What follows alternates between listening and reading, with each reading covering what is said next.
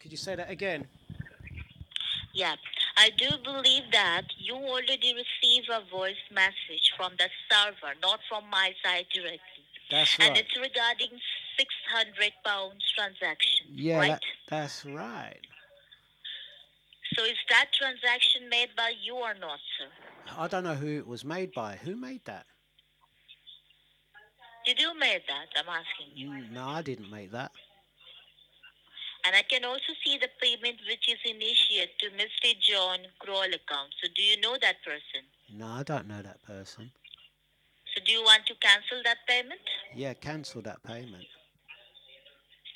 So in order to cancel payment, can you please just verify your 6 digits of the short code, the branch code, so that I can cancel it from our side? What? How many digits?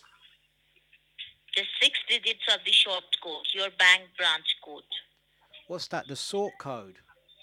Yeah, But don't you have that information already? we already have it, sir, but that's not your personal details.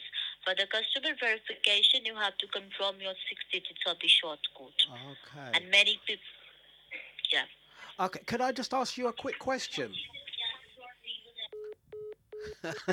Ah, damn, man. Ah, they got shook. They got shook. They got shook. Don't muck about with me, you know. Listen, I'm ready for you. Ah, dear.